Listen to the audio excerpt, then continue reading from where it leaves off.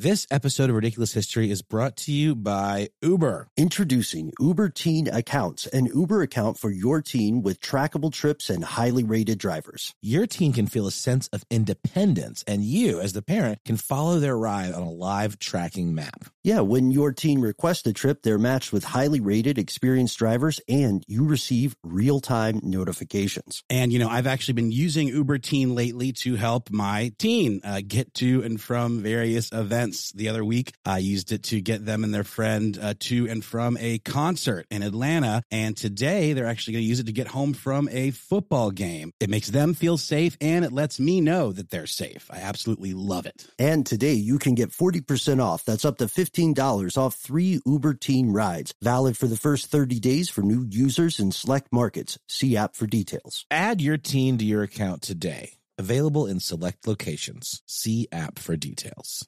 Tired of not being able to get a hold of anyone when you have questions about your credit card? With 24/7 U.S.-based live customer service from Discover, everyone has the option to talk to a real person anytime, day or night. Yes, you heard that right. You can talk to a human on the Discover customer service team anytime. So the next time you have a question about your credit card, call 1-800-DISCOVER to get the service you deserve. Limitations apply. See terms at discover.com/credit card.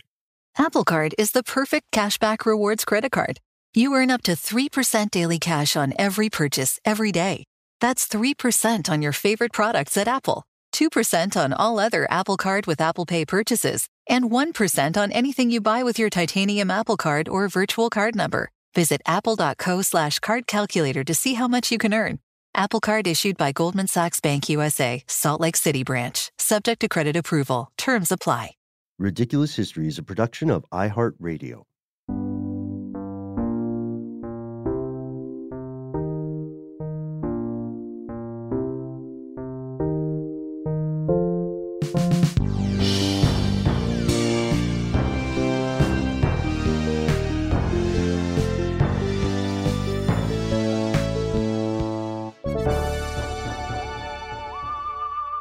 Well.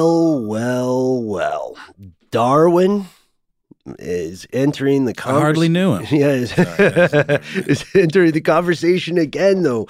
We have talked about Darwin in the past because there's a lot of stuff that people don't know. We think of Origin of the Species and we stop there in school. What is this? Why are we talking about Darwin? This is Ridiculous History. Thank you for coming through. I am not Darwin. You're not Darwin. My name is Ben. My name is Noel, and I immediately regret my joke because I'm on like East Coast brain still. We're still in the West Coast, and we've been staying up quite late, even by West Coast standards. So it's been mega late by East Coast standards. Mm-hmm. And we've had a bit of a whirlwind experience, but it's kind of been fun. I'm leaning into the punchiness, but Darwin, I hardly knew him. That doesn't even make sense. No, so I thought I thought it had an internal logic. It was the phonemes of it that kind of triggered my brain to do a thing that just didn't work out. But I'm owning up to it. I'm Noel. Did I say that already? Yeah. I'm glad you did. Either way. People might have been confused. You're Noel. Like, who is this fool? Oh, it's Noel. It's fine. You're Noel. I'm Ben. We are joined in spirit, as always, with our super producer, Casey Pegram. God only knows where we'd be without him. Is that a Beach Boys reference? A little bit. LaBouche is a big fan of the Beach Boys, right? They're fantastic. The French love the Beach Boys. Do they? I don't know. They probably do. Look, the French have notoriously good taste. I'm right there with you. I slept like maybe an hour before this. But we are also joined with our returning guest super producer, Daniel Goodman. How's it going, man? It's going great. Ready for another episode of fun. Oh, my gosh. You're the sweetest guy. I know, right? And he's got like these great food recommendations. Did you? I didn't get any food recs. You got to ask. We can talk after podcast. Okay, sounds good. That sounds good. I'm ready for it. I went to a place called the Fleet-Footed Goose. No, it wasn't that. It was just the Running Goose. See, I added too many words to it. You been to the Running Goose? I have not. What? Where's that at? It's right around here. It's on the front end of the block. I want to say it's on Cahuenga.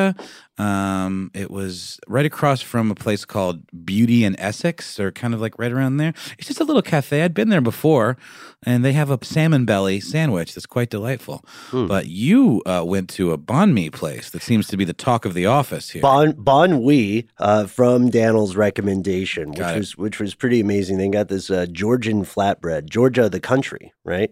So apparently you guys are sick of it sometimes. We've had it quite a few times at this point, but it's a standard haunt, as it were. So the way we can segue this is to talk about one of our earlier episodes. We did a 2-part series on weird historical flexes with our pals, Jack and Miles from the Daily Zeitgeist. Yep. And Jack hipped us to one of the strangest Darwin facts we'd learned up to that point, which was...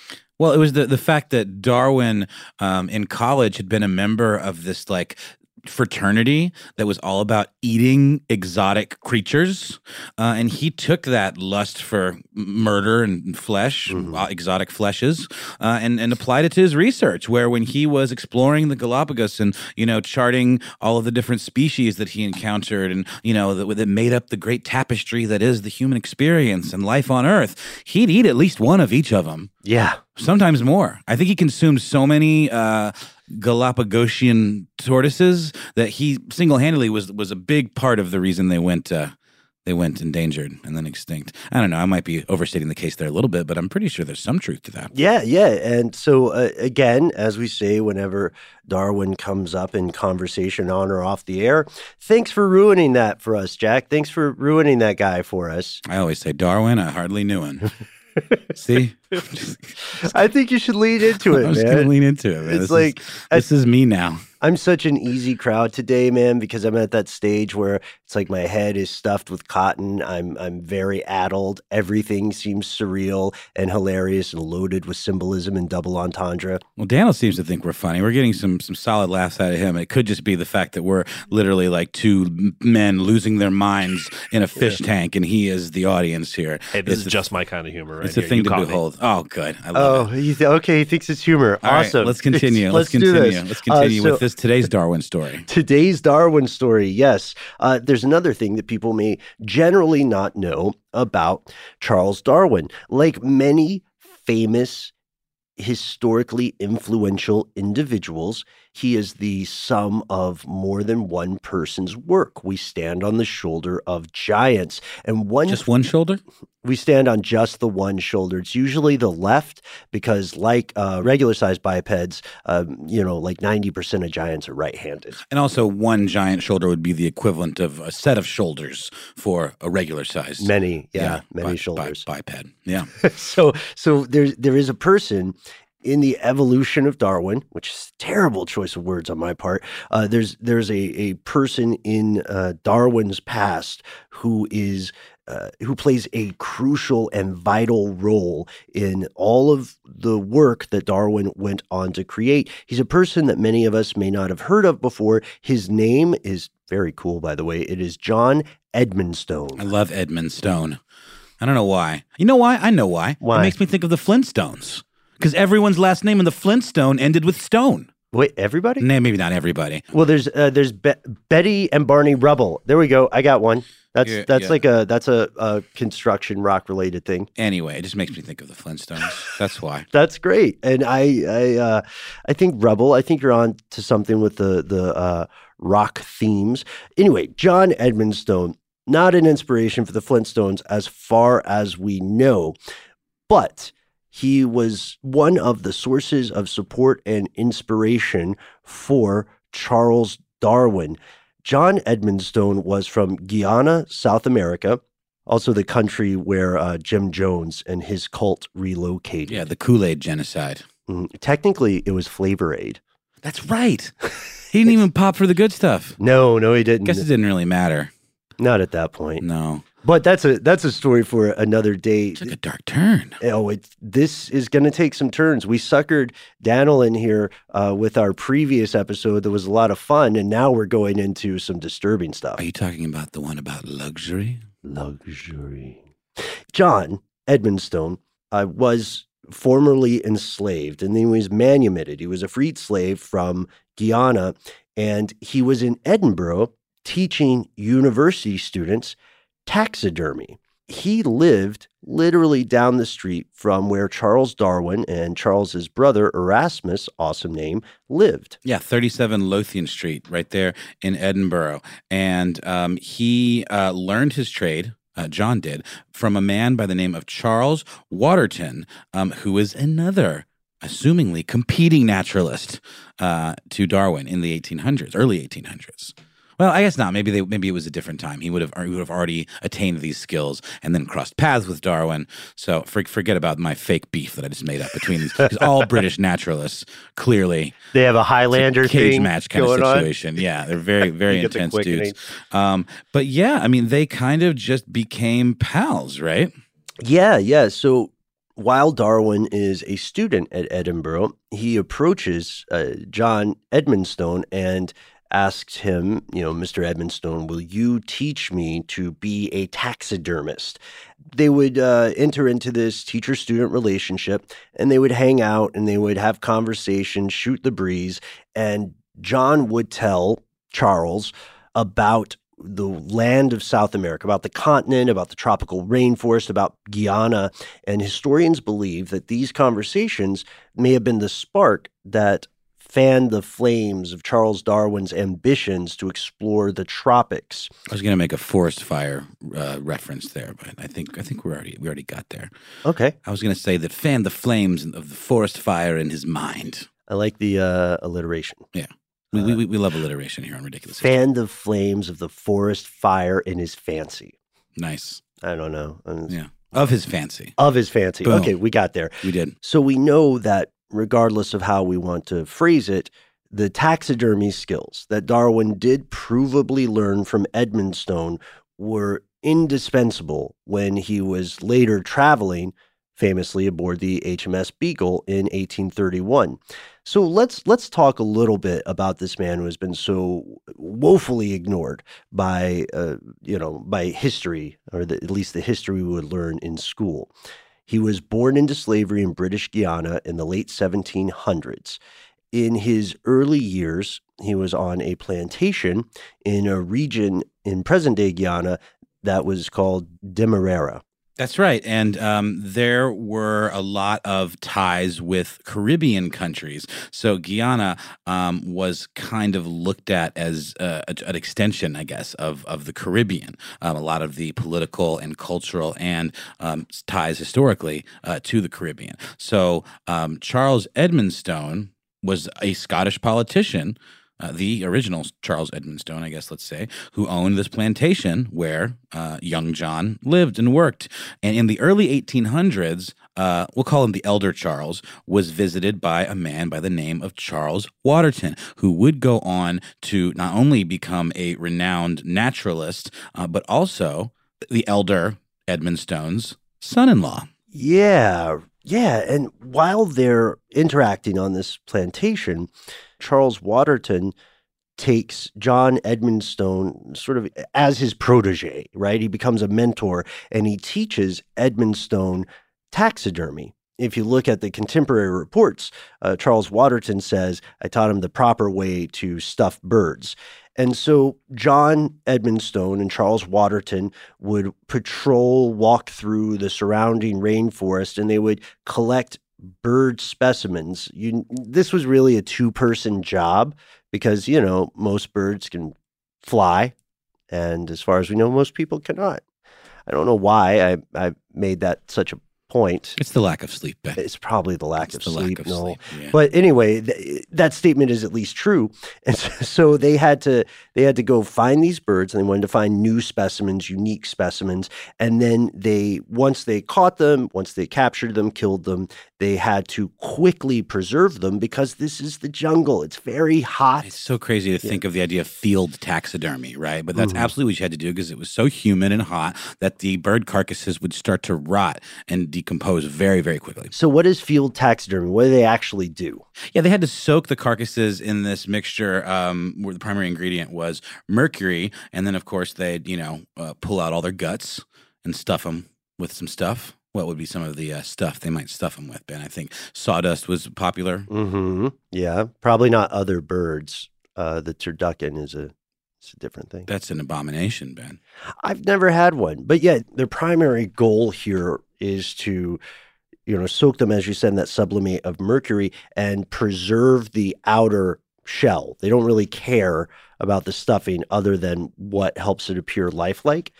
And during these expeditions, Edmund Stone gains a lot of knowledge about the biodiversity of South America and Guyana in particular. But there's an important point we have to hit here. You can look back on stories like this and say, oh, these people were, despite the social hierarchies foisted upon them, actual friends. But it's tough to ascribe that to them, because we have to remember this man was enslaved. He did not have the agency to consent or not consent to these expeditions. It wasn't until the Slave Trade Act of 1807 that things began to change for John Edmundston. The Slave Trade Act of 1807, this law from the British Empire that says the purchase or ownership of slaves is illegal within all the lands of the British Empire. Like a lot of laws concerning manumission, the law on paper doesn't always 100% reflect the law as it should be practiced or as it is practiced. This episode of Ridiculous History is brought to you by Uber Teen. Introducing Uber Teen Accounts, an Uber account for your teen with trackable trips and highly rated drivers. This is important stuff. Your teen can feel a sense of independence, and you can follow their entire ride on that live tracking map. And, I've actually been using Uber Teen lately to help my teen get to and from various events. The other week, I used it to get them and their friend to and from a concert in Atlanta. And today, they're actually going to use it to get home from a football game. I watch every step of the way from the moment the car's called to when they get in, and then I can track their progress to and from their destination. It makes them feel safe, and it lets me know that they're safe. I absolutely love it. Mm-hmm. And here's how it works. When your team requests a trip, they are matched with highly rated, experienced drivers, and you receive those real-time notifications as well as enhanced safety features. That's right. PIN verification, in fact, to ensure that your teen enters the right vehicle. Live trip tracking for parents. Plus, you, the parent, can contact the driver directly from the app. And don't delay. Today, you can get 40% off. That's up to $15 off 3 Uber Teen rides. Valid for the first 30 days for new users in select markets. See app for details. Add your teen to your account today. Available in select locations. See app for details. Sometimes to get what you want, you have to challenge the status quo and blaze your own trail. We're nothing if not trailblazers here at Ridiculous History. And also is a huge, iconoclastic challenger of the status quo, Ben. Who is that, Noel? Well, I think you know. It's Harry's. Yes, it's Harry's. They saw customers getting ripped off by all kinds of slipshod, questionable products in the shaving industry, and they said, hey, you got to be the change. I was excited to try out the Winston set. It's an all-in-one package. You get some shaving cream. You get that great razor we're talking about. They also have deodorant. Yeah, I was about to say. Very helpful. I do really enjoy their line of self-care products, richly lathering, skin-softening body washes and scents like redwood, wildlands, and stone. You want to know what a stone smells like? I've often wondered. Well, now you can. So don't settle for the status quo, folks. Blaze your own trail with Harry's. Get started with a $13 trial set for just $3 at harrys.com/history. Once again, that's harrys.com/history for a $3 trial set. This episode of Ridiculous History is brought to you by Mint Mobile. After years of fine print contracts and getting ripped off by overpriced wireless providers, if we've learned anything, it's this: there's always a catch. So when we heard that Mint Mobile wireless plans are just $15 a month when you purchase a 3-month plan, we thought, what's the catch? So we dug in, and after talking to them, it all made sense. There isn't a catch. Can you believe that? Mint Mobile's got a secret sauce, babies, and it is that they sell wireless service online, and by doing so, cut out the cost of retail stores and pass those sweet, delicious savings directly on to you. To get this new customer offer and your new 3-month unlimited wireless plan for just $15 a month, go to mintmobile.com/ridiculous. That's mintmobile.com/ridiculous. Cut your wireless bill to $15 a month at mintmobile.com/ridiculous. Additional taxes, fees, and restrictions apply. See Mint Mobile for details. So in 1807, Edmundston travels to Glasgow with the Scottish politician who owns the plantation, his namesake, Edmundston the Elder. And while he is in Scotland, he gains his freedom. You'll hear a couple conflicting accounts. Some folks say that it was 1817 when he gains his freedom, so he was still enslaved for 10 years in Scotland. It's interesting, but either way, by 1817, at the very least, he is a free man finally, and he says, I'm moving from Glasgow to Edinburgh, and that's, and then he begins to live at the address you mentioned earlier, 37 Lothian Street, and it's just right down the street from University of Edinburgh. That's right, and that's where he made the acquaintance of a pint-sized 16-year-old, Darwin, who had come to study at Edinburgh to study medicine. Like it was a generational thing in his family. His father had been a doctor and his grandfather, and he lived with his brother, as you said, the delightfully named Erasmus, on Lothian Street. And that was just a couple of doors down from John's house. So it was kind of just serendipitous that these two guys kind of became pals. Yeah, and he did hire him as a tutor, essentially, a taxidermy tutor. Because Darwin knew pretty quickly that a doctor he was not. He was more interested in exploring and adventures. And again, he'd already been kind of dreaming of some of those places that John would kind of really hip him to in South America and really make those dreams come alive in his mind. Yes, exactly. Just so. And in Darwin's defense, we have to realize that, even today, a lot of college students, we don't really know 100% what we want to do. It's a very common thing. And then furthermore, during surgery in this time,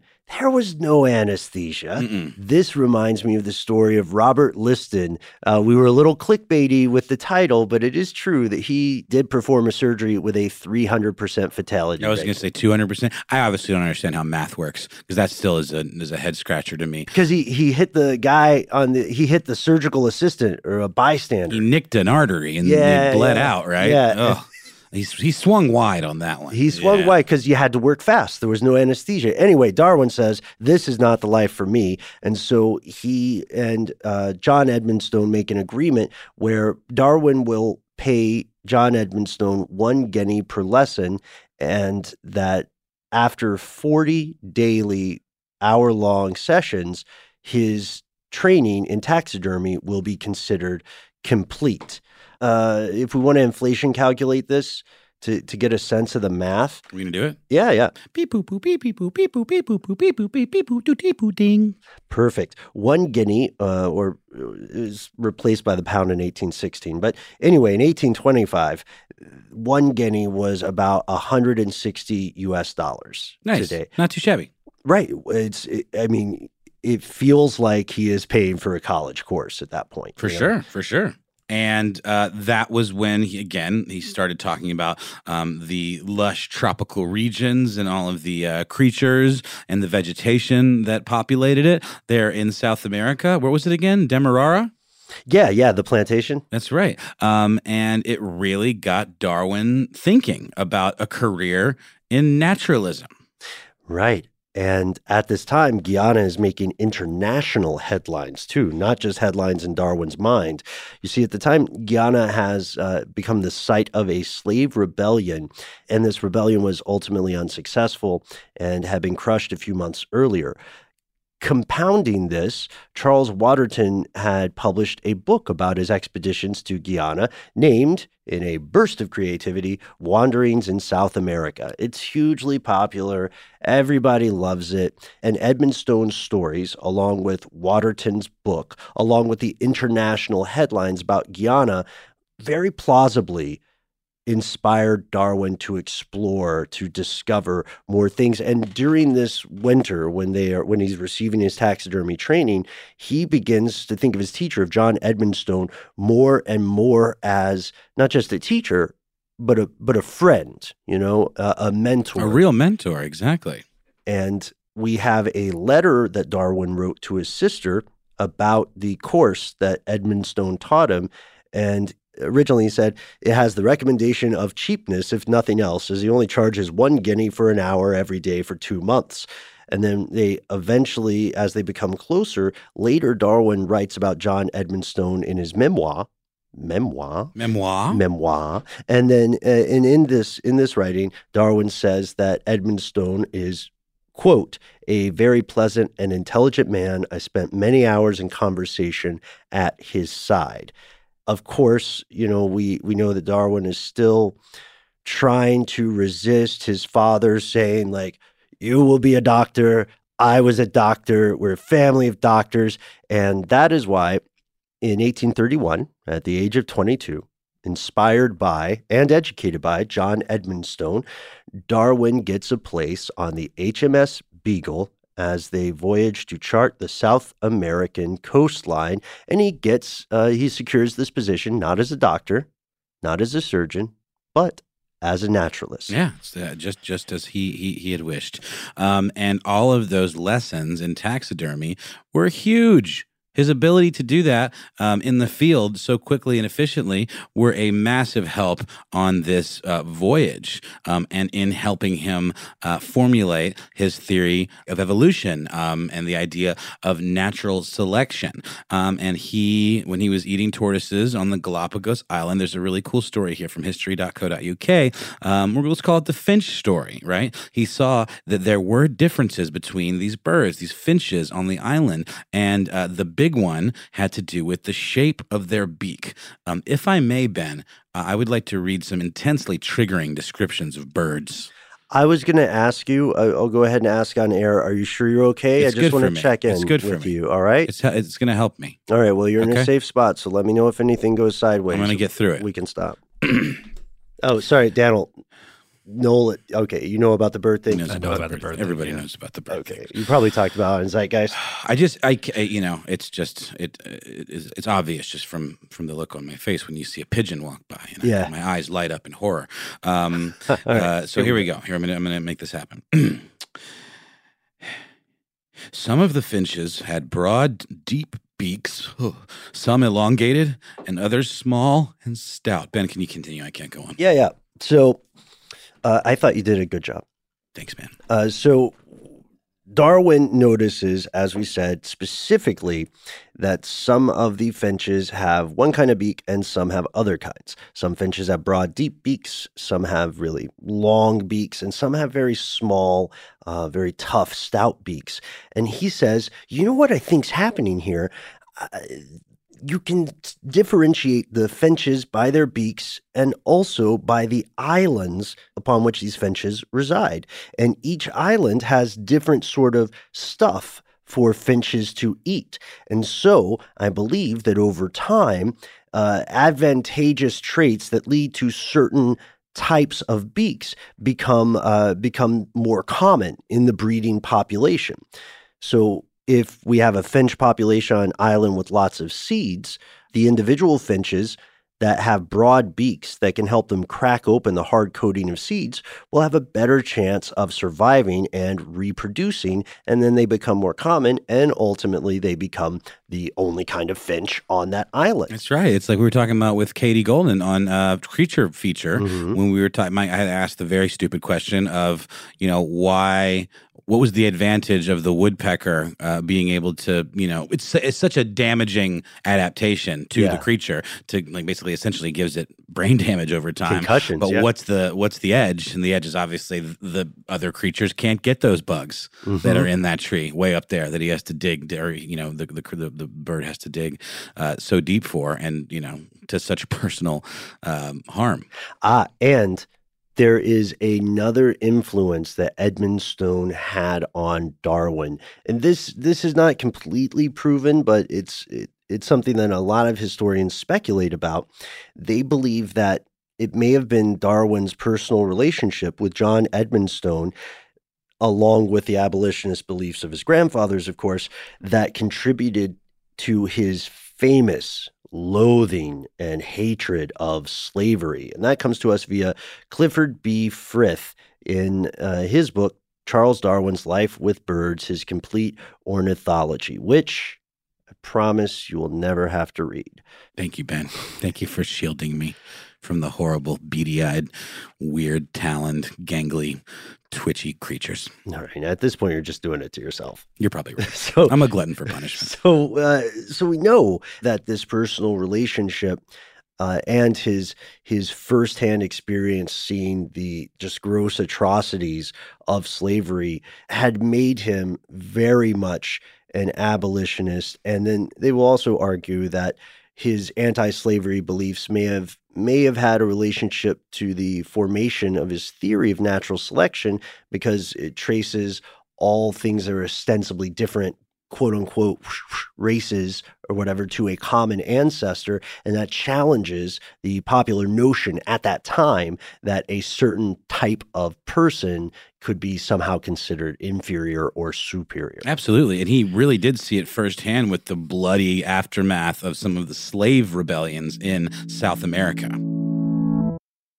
This episode of Ridiculous History is brought to you by Uber Teen. Introducing Uber Teen Accounts, an Uber account for your teen with trackable trips and highly rated drivers. This is important stuff. Your teen can feel a sense of independence, and you can follow their entire ride on that live tracking map. And, I've actually been using Uber Teen lately to help my teen get to and from various events. The other week, I used it to get them and their friend to and from a concert in Atlanta. And today, they're actually going to use it to get home from a football game. I watch every step of the way, from the moment the car's called to when they get in, and then I can track their progress to and from their destination. It makes them feel safe, and it lets me know that they're safe. I absolutely love it. Mm-hmm. And here's how it works. When your team requests a trip, they are matched with highly rated, experienced drivers, and you receive those real-time notifications as well as enhanced safety features. That's right. PIN verification, in fact, to ensure that your teen enters the right vehicle. Live trip tracking for parents. Plus, you, the parent, can contact the driver directly from the app. And don't delay. Today you can get 40% off. That's up to $15 off 3 Uber Teen rides. Valid for the first 30 days for new users in select markets. See app for details. Add your teen to your account today. Available in select locations. See app for details. There are some stories in Jewish history that are so bizarre, so fascinating, so completely wild that they feel like they're straight out of a movie, but they're all true stories. Join hosts Yael Steiner and Jonathan Schwab on Jewish History Nerds for a new season of intrigue, mystic realms, and bloody battles. In Season 3 of these podcasts, you'll meet an ancient Arabian king who converted to Judaism in a struggle for power, a mysterious author who created amulets and performed Kabbalistic exorcisms, and a can't-miss story of a female Hasidic Rebbe whose story unfolds like a real-life Yentl to challenge societal norms. Jewish History Nerds will keep you on the edge of your seat as you learn all about some of the craziest and most amazing, yet largely unknown stories that fill Jewish history books. Find out what happened, how it happened, and why each story still matters today. Don't miss Jewish History Nerds Season 3, hosted by Yael Steiner and Jonathan Schwab. Find Jewish History Nerds wherever you listen to podcasts. Witness the dawning of a new era in automotive luxury with a reveal unlike any other as Infiniti presents a new chapter in luxury, the premiere of the all-new 2025 Infiniti QX80. Join us March 20th live from the Edge at Hudson Yards in New York City, featuring an unforgettable performance by Grammy and Academy Award-winning singer, songwriter, and composer Jon Batiste. The all-new Infiniti QX80 is unlike any luxury SUV you've ever seen. Smart enough to anticipate your needs, even before you do. Every line, curve, and detail was thoughtfully crafted, so everything for every passenger feels just right. Don't miss it.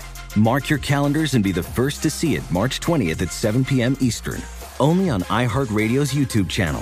Save the date at new-QX80.com. 2025 QX80 coming this summer.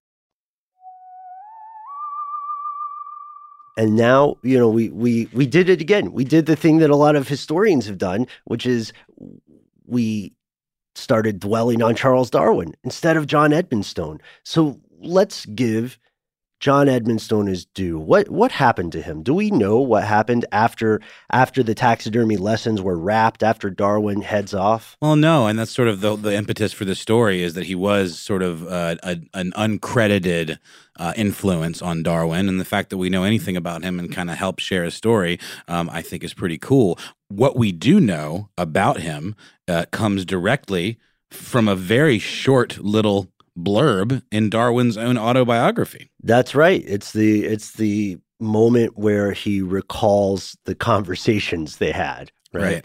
And then this sets people off on a path to learn more about John Edmonstone. We know that after his interaction teaching Charles Darwin, he stays in Edinburgh. He moves in the 1830s to area South St. David Street. And if you look at, there were some real crackerjack researchers here. If you look at the Scottish Industrial and Natural History Museum register, which is later the Royal Scottish Museum, you see that they acquired a boa constrictor skin, a 15-foot boa constrictor from a Mr. Edmonstone, and that seems likely to be John Edmonstone. And then there are a couple of other records relating to him, showing that the museum has purchased different specimens from him. But eventually, John Edmonstone began to receive his due. In 2009, a small plaque was mounted on Lothian Street, really close to Edmonstone's original home in Edinburgh. It commemorates his years of mentorship, his years as an educator, and, it's a small gesture. It's better than nothing, but it's at least finally, as the University of Texas says, acknowledging Edmonstone's influence as historians continue to make efforts to learn more about his life.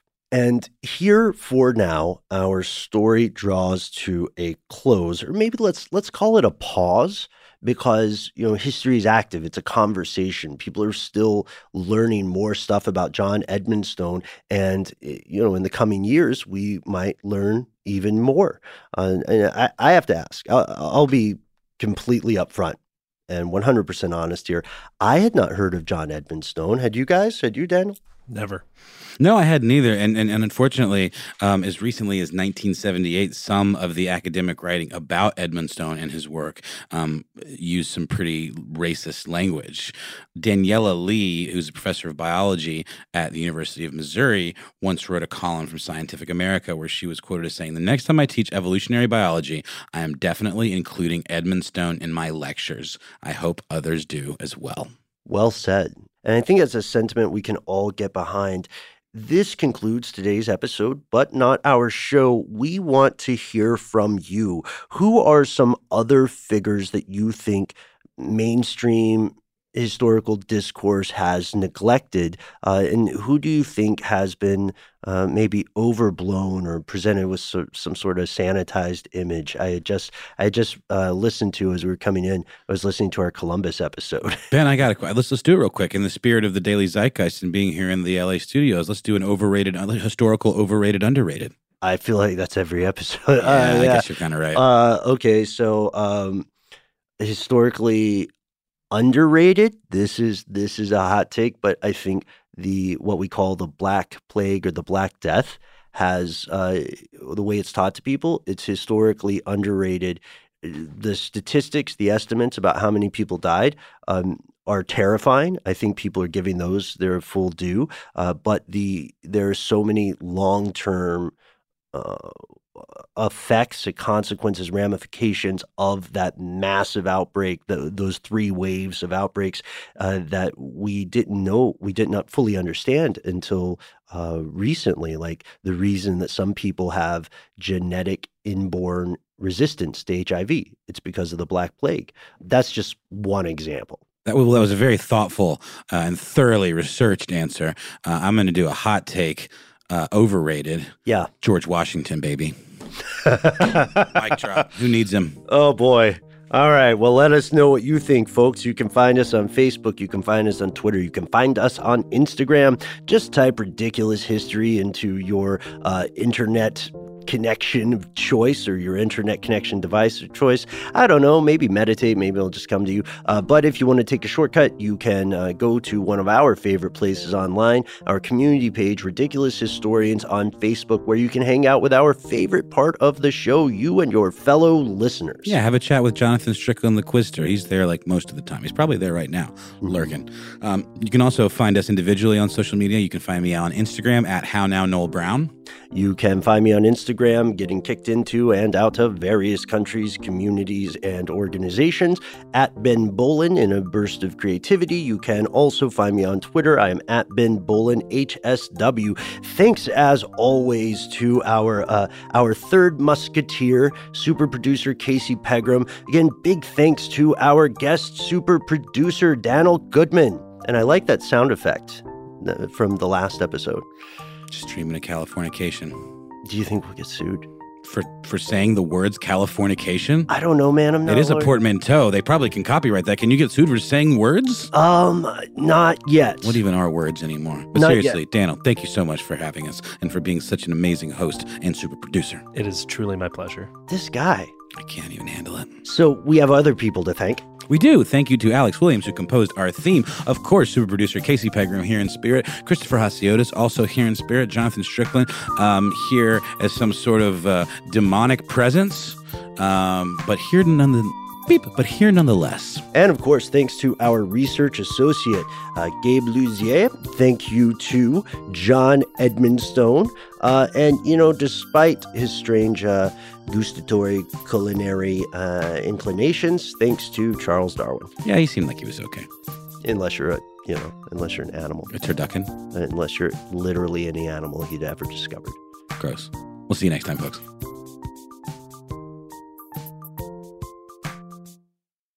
For more podcasts from iHeartRadio, visit the iHeartRadio app, Apple Podcasts, or wherever you listen to your favorite shows. Infiniti presents a new chapter in luxury, the premiere of the all-new 2025 Infiniti QX80, live March 20th from the Edge at Hudson Yards in New York City, featuring a performance by John Batiste. The all-new 2025 Infiniti QX80 is an SUV designed to help every passenger feel just right. Be the first to see it March 20th at 7 p.m. Eastern, only on iHeartRadio's YouTube channel. Save the date at new-QX80.com. Don't miss it. 2025 QX80 coming this summer. This episode is brought to you by Discover. In today's world, it seems the best treatment is reserved only for a few. Well, Discover wants to change that by making everyone feel special. That's why with your Discover card, you have access to 24/7 live customer service, as well as $0 fraud liability, which means you're never held responsible for unauthorized purchases. Finally, no matter who you are or where you are in life, you'll feel special with Discover. Learn more at discover.com/credit card. Limitations apply. This episode of Ridiculous History is brought to you by Avalon Waterways. Ben, are you in major need of a vacation right now? Noel, you're a mind reader. I am, and aren't we all? We are. Well, cruising remains popular. There's something big happening in the industry, and that is, my friend, smaller ships. True story. The intimate ships of Avalon Waterways can go where the big ships can only dream, through winding passageways of rolling vineyards and castled hills into the heart of timeless cities and storybook villages. That sounds like a delight. See how Avalon's smaller ships promise greater discoveries, fewer people, and more of everything. Limited time special offers await at avalonwaterways.com.